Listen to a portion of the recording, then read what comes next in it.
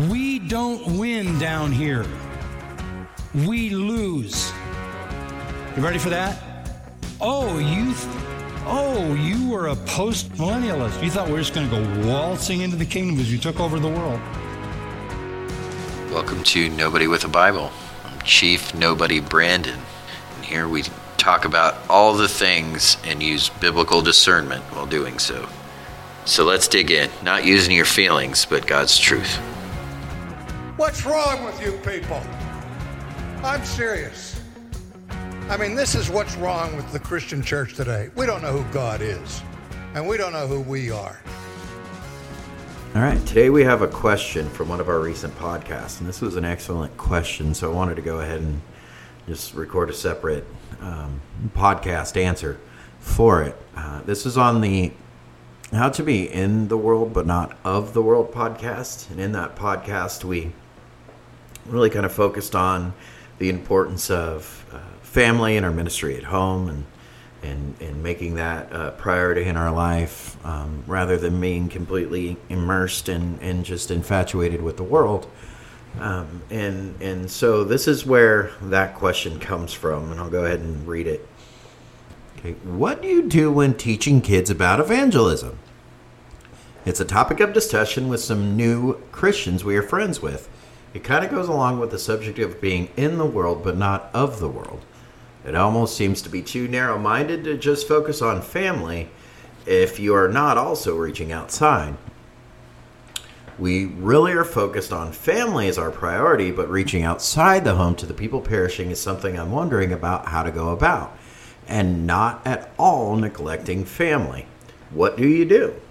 So this was an excellent kind of two-part question here that we're going to answer with Scripture. All right, one thing that we have to keep in mind, evangelism is extremely important. It is. But I think the where we have to go to immediately is we have to recall to mind Ephesians 4. And we have to understand that there are many parts to the body of Christ. Many. Okay, if we go to Ephesians 4, and we start at verse 11. And he gave the apostles, the prophets, now here we go, the evangelists, the shepherds, and the teachers. And he gave them, in verse 12, to equip the saints for the work of ministry, for building up the body of Christ, until we all attain the unity of faith and of knowledge of the Son of God, to mature manhood, to the measure of stature of the fullness of Christ, so that we may no longer, in verse 14, be children tossed to and fro by the waves and carried about by every wind of doctrine, by human cunning, by craftiness and deceitful schemes. Rather, speaking the truth in love, we are to grow up in every way into him who is the head, into Christ, for whom the whole body, joined and held together by every joint with which it is equipped, when each part is working properly, makes the body grow so that it builds itself up in love. Okay, we'll go back and focus on verse 11 again. And he gave the apostles, the prophets, the evangelists, and the shepherds, and the teachers. So God gave each individual believer one gift or another. Some were evangelists, some were shepherds, some were teachers. Now if we go to 1 Corinthians chapter 12, Paul expands on this even more. He begins in verse 12 in chapter 12. For just as the body is one and has many members, and all the members of the body, though many, are one body, so it is with Christ.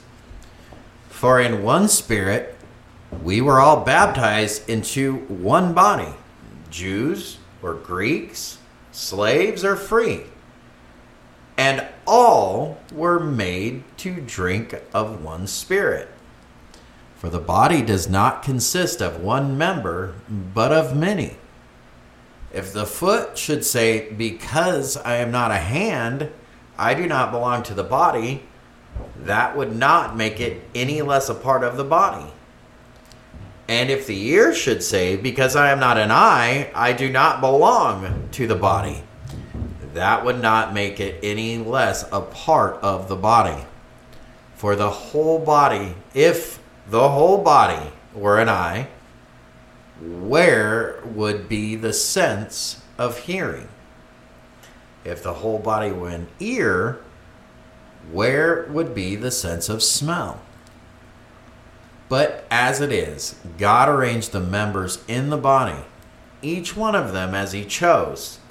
Verse 19, if all were a single member, where would the body be?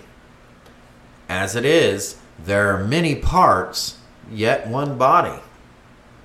The eye cannot say to the hand, I have no need of you. Nor again the head to the feet, I have no need of you. On the contrary, in verse 22, the parts of the body that seem to be weaker are indispensable. And on those parts of the body that we think less honorable, we bestow the greater honor, and our unpresentable parts are treated with greater modesty, which our more presentable parts do not require. But God has so composed the body, giving greater honor to the part that lacked it, that there may be no division in the body, but that the members may have the same care for one another.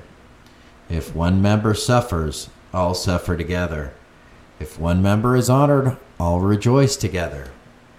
Now you are the body of Christ and individually members of it. And God has appointed in the church first apostles, second prophets, third teachers, then miracles, then gifts of healing, helping, administrating, and various kinds of tongues. Paul asks a very important question here to what we read back in Ephesians. He said that Christ gave these gifts to the church. But in verse 29, are all apostles? Are all prophets? Are all teachers? Do all work miracles? Do all possess gifts of healing? Do all speak with tongues? Do all interpret? The answer to that is no, because there are different parts to this body. So not every one of us is an evangelist. There is a sense where, yes, every one of us are evangelists by the way that we live. And Peter makes that abundantly clear in 1 Peter 3:1. The context is wives, but the principle here is still the same for all believers, because it's by the conduct. It's by your conduct that you show somebody Christ. So just because you may not be going out and evangelizing people consistently, well, that doesn't mean that you're not being an example to somebody else just by your family, just by who you are. Just by, it could be a neighbor, it could be somebody that you don't know who's watching you. You don't know. But it's your conduct is still important. So not all of us are evangelists.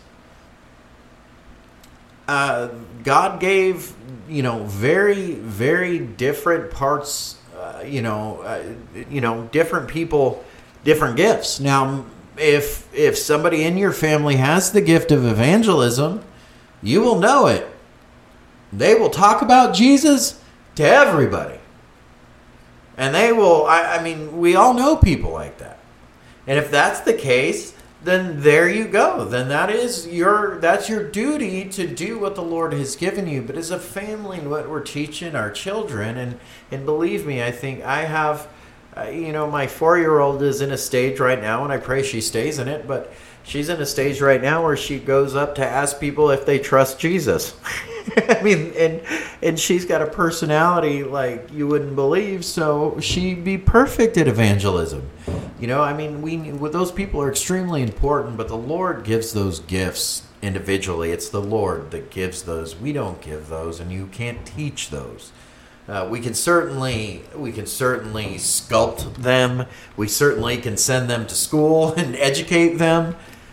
But you can't instill these gifts because this is just something that the Holy Spirit does. So we don't need to be concerned as a family about, well, what if we just focus on here? Is that bad? Are we narrow-minded that we're not focusing on outside? Well, no, it's not. You're not narrow-minded for doing that because not everybody's job is to be an evangelist. Yes, we all have a ministry, and we all, in a sense, can be evangelists and by the way that we live. So continue to strengthen your family. Go out and definitely be that light to the world. I don't think that we should run away and hide from the world. I mean, I know we've gone, our family, and believe me, I'm using this as an example. We're not perfect because I'm sure we've embarrassed ourselves as many times as we had great times. But when we go somewhere as a unit, our family's loud and big and there's a presence felt when our family is somewhere. And the presence of that is usually just one of love and just one of, just fun and joy. And, it's wonderful. And it can be, we've had plenty of people come up and say and mention something about the family or the children or something like that. And, that's a ministry, and and we praise God for that because God is working in us and allowing us to be that example to somebody, and that's huge, and we can't undermine that. That may have just done the work of 100 evangelists. You don't know. You have no idea what just simply focusing on your family and strengthening your family and letting that be shown will do. It'll do a lot. And so if we look, the Bible said that's what's important. Yes, there is people perishing on the outside, but believe me, there will not be one person who is lost. Okay, we know that these gifts that the Father has given the Son, not one of them will be lost. It's impossible. It will not happen. All will come to Christ. And it is our duty to preach Christ and to go out into the world and to do this. But different parts of the body. We're not all the same. So in our thought process, the way that we apply this is usually, well, if I'm not in church all the days, and if I'm not volunteering, and if I'm not doing this and I'm not doing that, then I'm not reaching the people, and you're turning all of this into a work. And you're too focused on that rather than focused on being at home and strengthening that. And I'm going to tell you from experience, we don't disciple people anymore, and this is what people and Christians need to be discipled. They think that they can just, and we can. I was just talking to my wife about this morning, but we can. But they think that, the Bible is something that they can just pick up and read, and well, the Holy Spirit's got it. He'll lead me to all understanding, and that's true. There's complete truth to that. However, God gave teachers as a gift, and there is many commandments in Scripture to listen to your teachers. Okay, God has given them a gift. They've given them a gift of knowledge and understanding that not the average person has. Are they any better than you? No. Is it that you can't learn this information? No, that's what they're trying to teach you. They're trying to teach you what the Lord has given them. And we're just so focused on going to church and playing the game, but not being actually discipled. We want to go and act like, I got to go save 100 souls on my own, but yet I'm not even, solid in my own doctrines. And that, not that everybody is going to have it right and all this, I hear the same old stupid comments all the time. And I'm sorry if you've commented and I just called your comments stupid, but that's honestly how I feel. But I get it, the same stuff all the time. And I look, and the biggest problem is that people aren't shepherded. They're not discipled. So rather than it's his people perish for a lack of knowledge. And it's, we don't, the knowledge that is there, the people don't even have the attention span to listen to a 45-minute sermon anymore. So, it's hard, and there's a lot more work to be done on the other side of the coin rather than what you think this Sunday Christian idea is. Now, please, to the person that gave this question, please don't take what I just said personally. I'm just simply answering the question as a whole, and to anybody else that would ask, not you. I'm not saying that that's what this person specifically did. I think they'll understand that. But I just want to make that clear. And this is a thin line. As I was talking to my wife this morning, this is a thin line between the Pope, and calling some other man father and all these things versus somebody that's going to shepherd you and disciple you and help you shape your family in a way that you can't do by yourself, because the Lord has given a gift to somebody to help you get to that point. Like, how are you gonna? Paul asked this very same question in Romans. It's like, how are they going to hear? How are they going to know if they're not taught? If they're not you should be able to understand these things and be able to repeat them. And now, granted, if you're a mature Christian and you can check off all these boxes, you're like, you're right. I've had a wonderful shepherd that shepherded me, and I'm solid in my doctrines. I know ins and outs of both sides. I know that there's two separate sides, and there's going to be arguments here, and I know the arguments.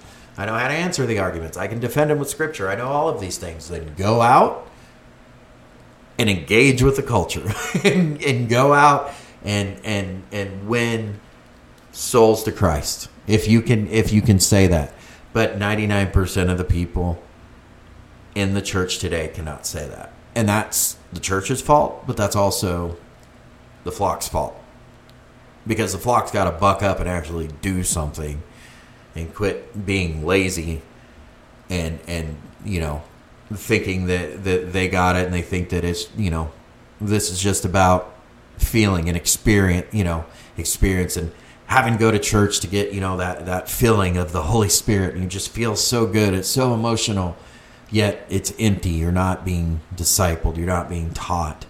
So and this isn't something that just lasts on Sunday. This is something that you apply of every second of every day of your life. And it's not something that just happens on Sunday. So this is the problem in the majority of the church. I know I've seen this in my own church. I've dealt with this many times. So, not that I know everything, and not that I'm not learning all of this myself, because I still am. But that's majority of the problem, and that's where our focus needs to be, rather than so worried about going out and doing that. And you're not neglecting the world and your duty as a Christian, to do that, by just focusing on that. Again, your family is a ministry at home.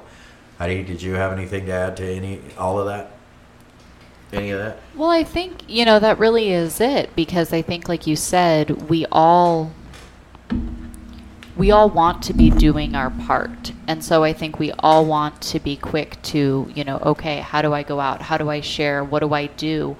And unfortunately, I think in our desire, right, it comes from a good place, and I get that, I understand that, but because of our desire and our thinking that how we do this is to literally go out and, volunteer for things and be included in things and do stuff, because the church isn't discipling, and let's just be honest, most Christians don't even know what the heck that actually biblically means. No, they don't. Right. We didn't either. Yeah, I think that's an important point. Right. I think to say that we didn't either. We didn't. We didn't. But I think the more we look at this, we all kind of have this idea and understanding that, if I had $1 for every time I had someone tell me that, if all of us because I firmly stand that if you are a true follower of Christ, your children have no business being in the government school system. I firmly believe that. I understand that there's hard cases and there's you can't. Like, I get that, but why are you throwing your children to Caesar? Right? I will fight anybody to the death about that. But I hear that all the time. I agree with Vodi Bakum. Vodi Bakum's the best on it. He's so great. Israel Wayne's wonderful. Men of God that are standing up and screaming these things. But I love, because so often I hear the excuse of, well, my children are Christians and they need to be able to go to share Christ with other people in school.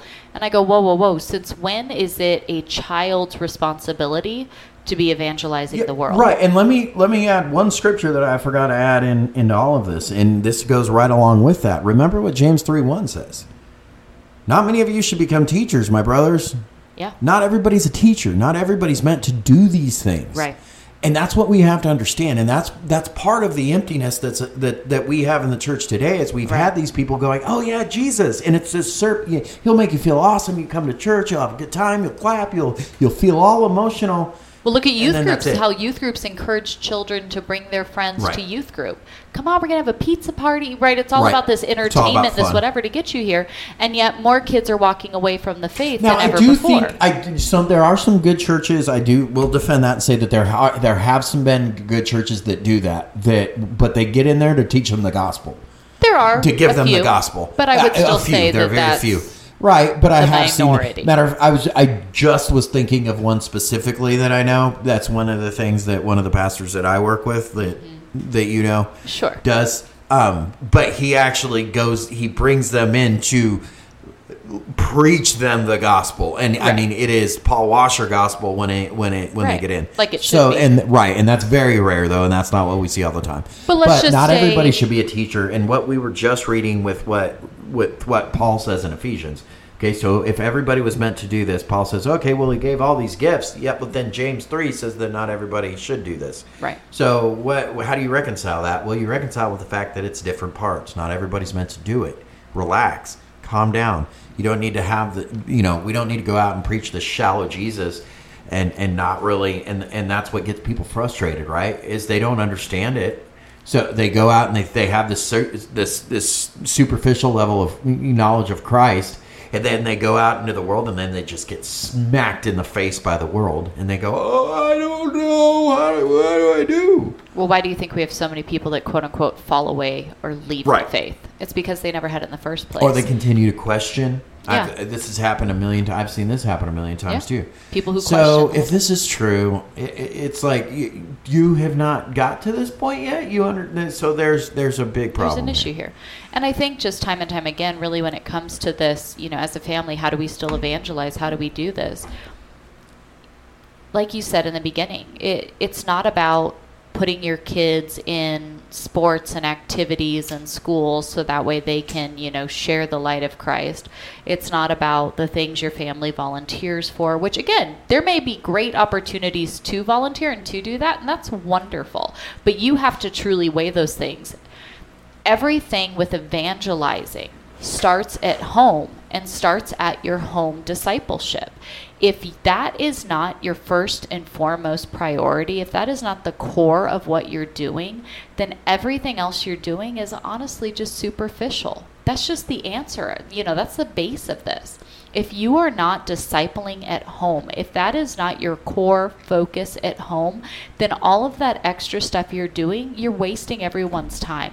Right. Because you have to have a solid foundation. If the foundation is not solid, but guess what that looks like? That might look like for 20 years, you just pouring into your children at home and not being the family that volunteers for every church activity, not being the family that participates in all the sports, not being the family that does all of the things, right?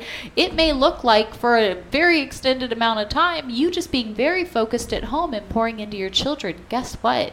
You're evangelizing and you are training up more warriors for Christ to go out into the world and do whatever it is that the Lord puts before them. And like you said, you gave the example. I'll even give you guys a specific, for instance, we went out to visit my dad earlier this year. It's the first time our kids have gotten, our oldest technically had met my dad, but it was like, he was tiny. He doesn't remember. It was the first time our children got to meet my dad. And we told our kids, hey guys, we need to really be praying over this opportunity, because Grandpa doesn't know Jesus. He does not trust in Jesus. And this is our opportunity to minister to him. And it was after being there for a couple days, and our son asked us, he was like, gosh, I'm frustrated. Like, what do we do? How do we minister to Grandpa? Because I don't feel like we've done that. Like, I don't know what to do, right? He was feeling kind of discouraged. And we said, whoa. You have no idea how much we've been ministering to Grandpa. So we are, yeah. Right. So we and are. he said, well, how? I said, well, let's look at this. Look at by our conduct what we have shown Grandpa. We've shown him that we love Jesus and we have very strong convictions, and we will not budge from them. So have you noticed that Grandpa doesn't curse when he's around us? Grandpa doesn't do that, right? Like, Grandpa's even like, oh, wow, this is really serious to you. Like, okay, I understand that. I won't do that. We've shown Grandpa that, guess what? Husbands and wives can really love each other and like being together. Mm-hmm. That's a huge thing. We've shown Grandpa that you can have a great time when you're putting your priority as the children and what's best for them. We've shown, we started going through all these different things. Look what we've shown Grandpa by our conduct. And guess what? These relational ways to minister are the most effective. You can volunteer for all the things to evangelize the community and all of the big stuff. Guess what? 9 times out of 10, the things that have the most impact are these small relationships. It's the consistent conduct, the consistent, just being there for someone, listening, encouraging, praying for someone. It's these little things, right, that go on like that have far more impact than anything else. So how do you evangelize? I would say, number 1, you prioritize discipleship at home. If there's only one thing you can get to today, tomorrow, next week, next year, discipleship at home. If that's the only thing you get to in your whole day, that's fine. We need to be teaching our kids how to defend the Lord and defend their beliefs. Right, because that's the discipleship and the apologetics. That's it.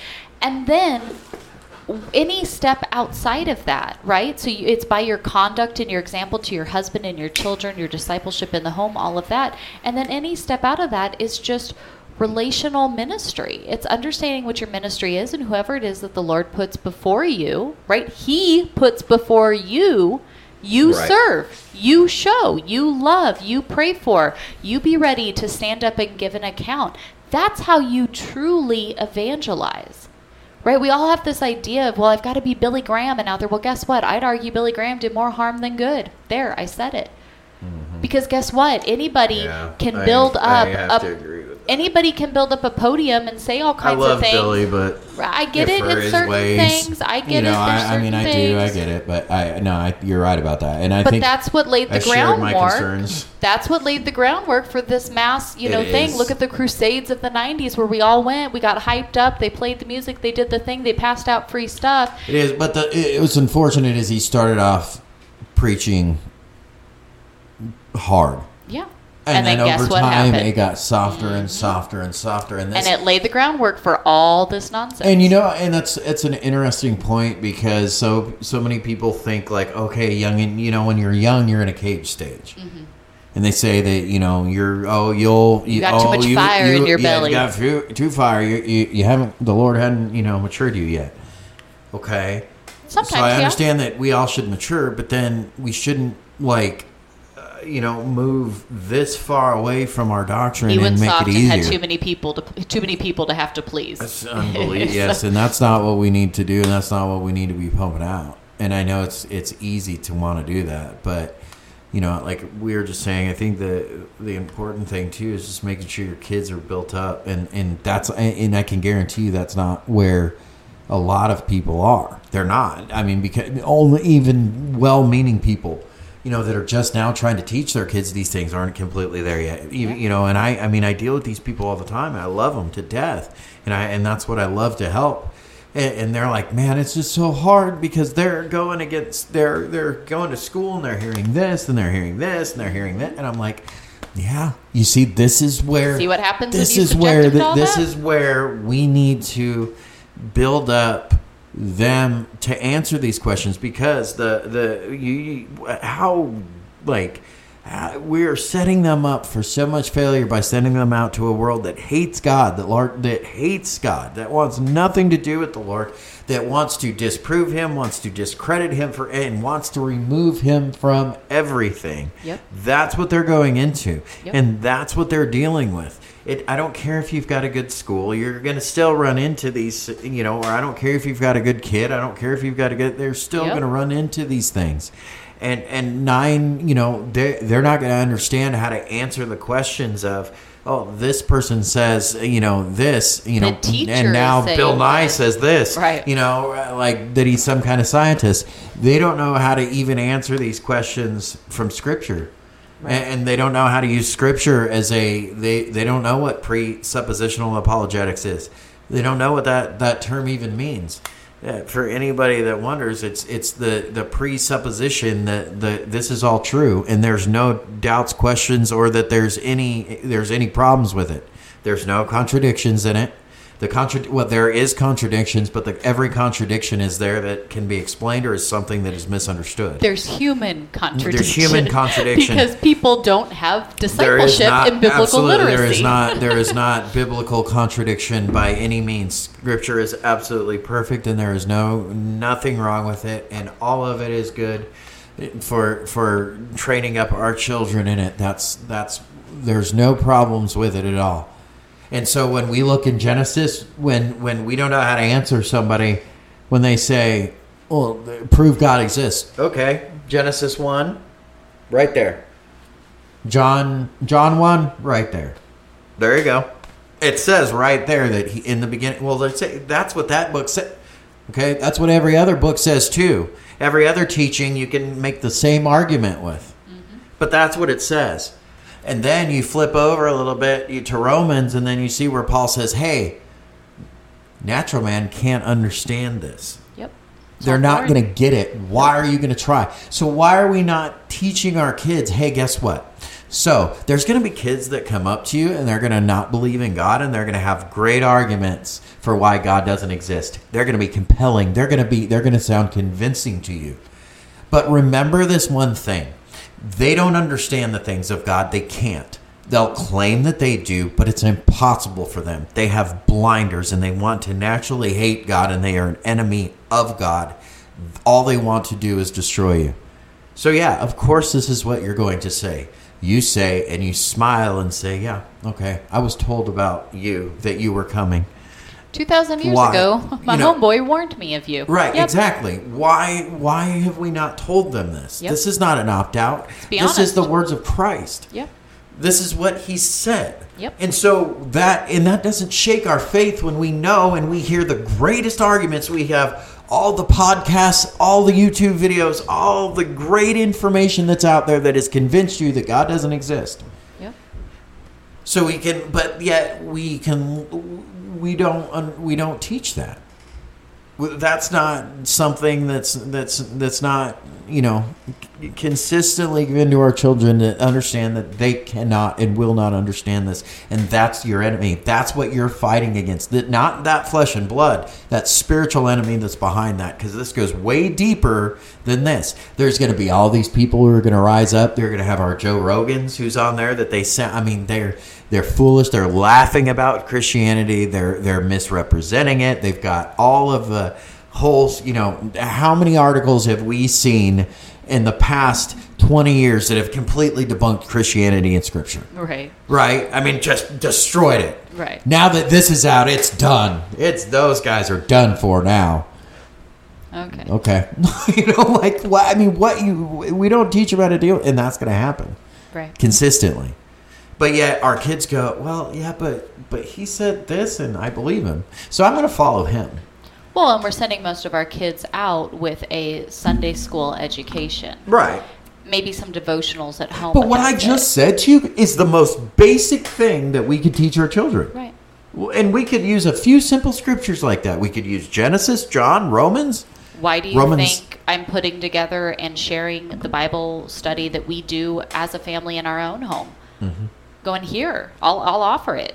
Do you need a resource to help you dig in with your family? Here you go.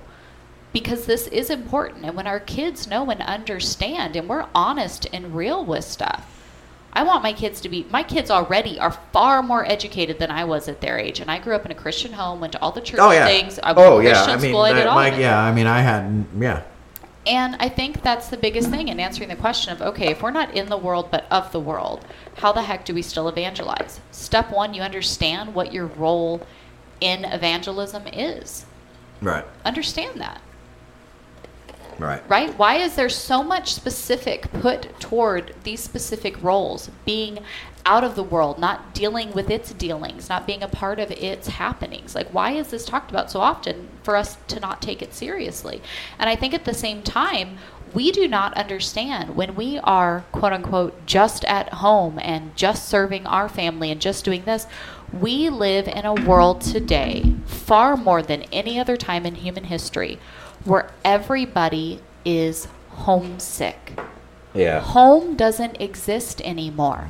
Family doesn't exist anymore. It is very few and far between that you see this, right? This is where we have all this nostalgia and all these things where it's like, man, like, even if people won't admit it and they don't realize it, if you start cultivating this home, maybe there are children that are homeless in your neighborhood. No, not living out on the street, but homeless in the way that their mom isn't there. Mm-hmm. They don't see a loving family. They don't see a loving marriage. They don't see a mom who is serving and caring and tender.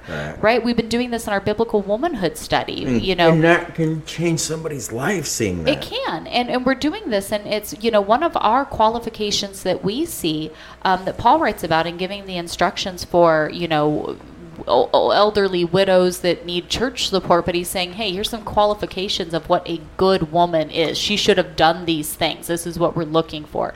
So any of us who are not an elderly widowed woman, we're like, okay, these things should be defining our lives, right? If when we get to the end, he says, hey, these are the qualifications her life should have shown, we know we can be doing that.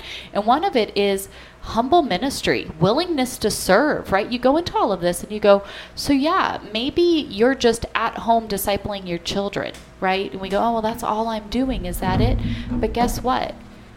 Are you creating this atmosphere? Are you creating this space? Are you willing to open up your home and serve dinner to maybe you have a single mom on your street who she works all the time and she's struggling and she doesn't know.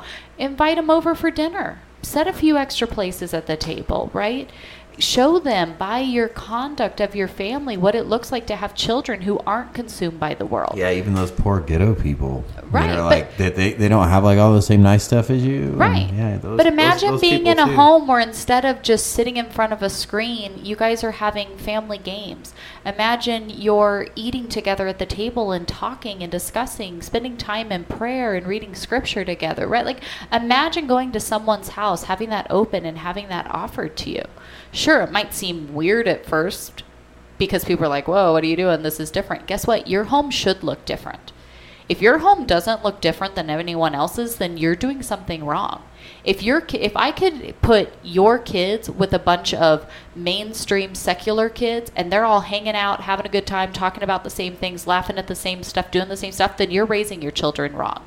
Oh, yeah. And in the same way, if you are focused on the same things, right? If I were to put you with any other non-believer of the world and you guys are hanging out, talking about the same things, laughing at the same things, focusing on the same things, then you're doing something wrong. It should look different. And that's how we evangelize. I hear all the time, I know this is kind of a side topic, but I think it lays into this. We don't celebrate Christmas because we looked at it and we said, this is ridiculous. This is a secular holiday. It has no place being mingled with the Lord. Like, this is not holy. We're not doing this. And what's funny is we share biblically all of these issues with it. And how many times have we heard Christians go, okay, yeah, I see that. I see that. I see the roots are demonic. I see this. I see that. You're right. It really has, we say it's about Jesus, but it's not. It's about presents and decorations and trips and all of that. Like, we all get that and can be honest with that. But then people go, well, but I just think it's such a great time of year to share the love of Christ with others. And I go, okay, I understand that argument. But what's funny is, how is going and looking like the world helping you to truly share the depth of Christ? It's not. But it's the same thing where But guess what's more impactful? When you say, hey, the world keeps going that way, but guess how we evangelize and we share Christ? We don't go that way at all. We stay over here. And by our conduct, people go, whoa, what's their deal? Mm-hmm. What the heck is that about? That's weird. That's totally different. So instead of subjecting your children and your family and doing that, your focus is discipleship at home. And in whatever the Lord puts before you, you deal with that as it comes that you share. But I think instead of being quick to want to go jump into all of the things, because we think that that's good. We've all been raised and trained to think that that's good. But guess what? If your discipleship isn't rock solid, so that's a great way, right? Are your children truly, truly discipled in the Lord? Would you say that every single person in your home is daily growing in their biblical literacy and spiritual maturity? If you are not seeing that with every member of your home every single day, then you need to stop focusing on things outside and you need to focus inside. I agree. Do you see any attitude issues between siblings, between you and your husband, between you and your children? Like, are there any attitude issues anywhere? Any heart issues? Then that means you need to not be doing anything outside of the home. You need to pull it all in and get that in check first. Yeah. Right? So when you take just those two key factors and say, hey, do we have any disturbances here? Because the moment we do, guess what? We're pulling it in. We're focusing on that. We're making that a priority. And then we can reevaluate. And nobody wants to do that because that's hard. Yeah. And then you feel bad. Well, we committed to this, so we said we'd do it. I don't want to flake out and not be there. Well, guess what?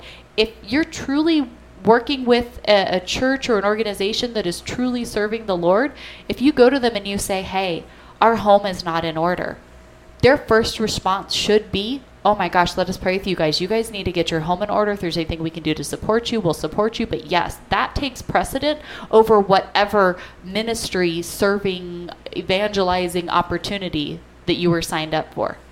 Any true man of God that is a shepherd over a church is going to say, no, home being in order is your first priority. You go do that. Let us pray with you. We're here to help. You go take care of that. Don't even worry about this. Right. And if that's not the response you're getting, there's a major issue because that's not biblical. Yeah, I agree.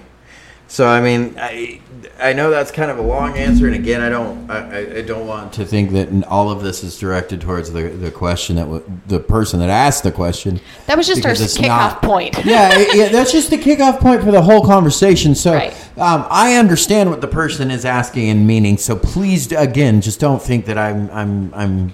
But these are all the questions that come off of this. That's just what all of the questions that come off of it, and this is something that has been, as you could tell, is something that we've dealt with before quite often. So that's why, just kind of going and taking the time of doing a whole podcast attributed to it.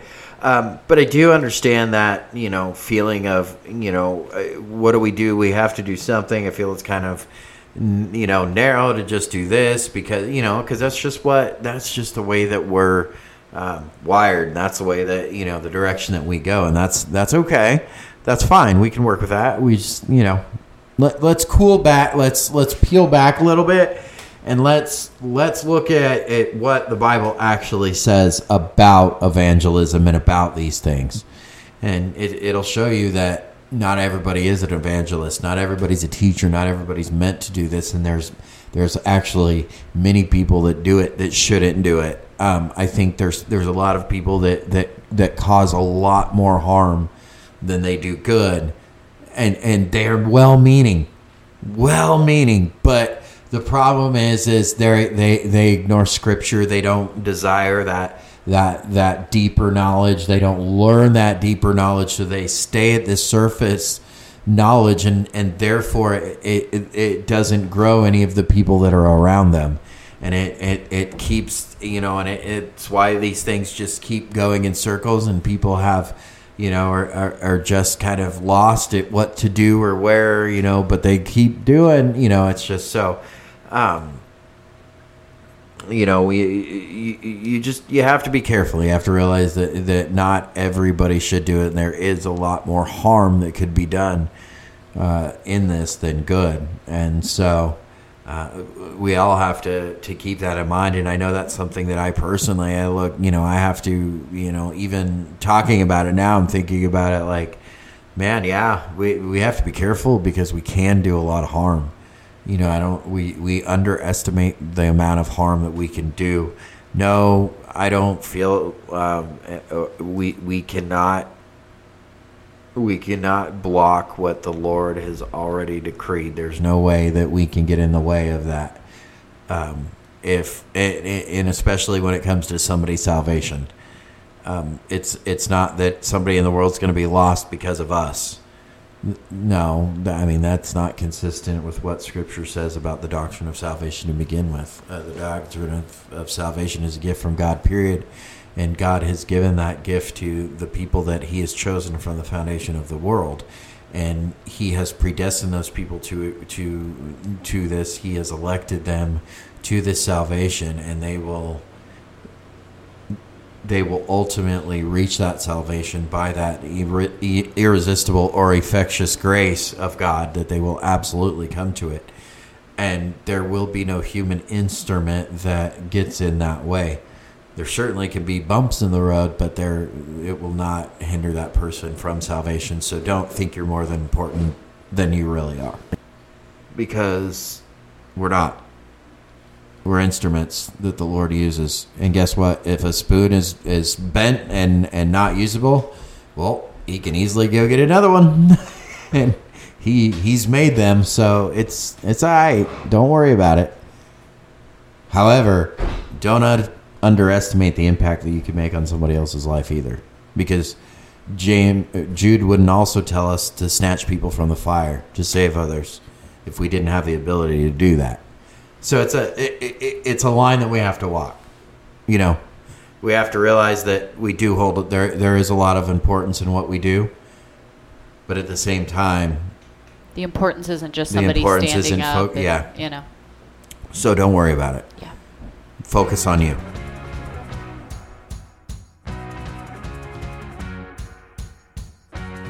On the day of judgment, do not fear for the atheist so much, the thief, the murderer.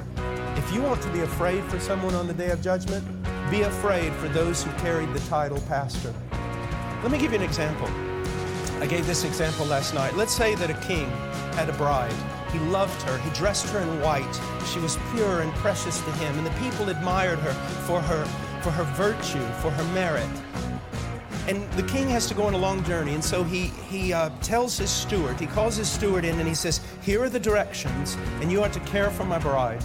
You do not deviate from this, not one jot or tittle, and when I come back, you'll be rewarded, or I'll come back and you will be severely punished. Keep this book, these instructions with regard to her. Well, after a few years, this steward realizes that the people are losing their loyalty in the king. And they're no longer concerned about the bride because, well, she's just prudish. She's old-fashioned.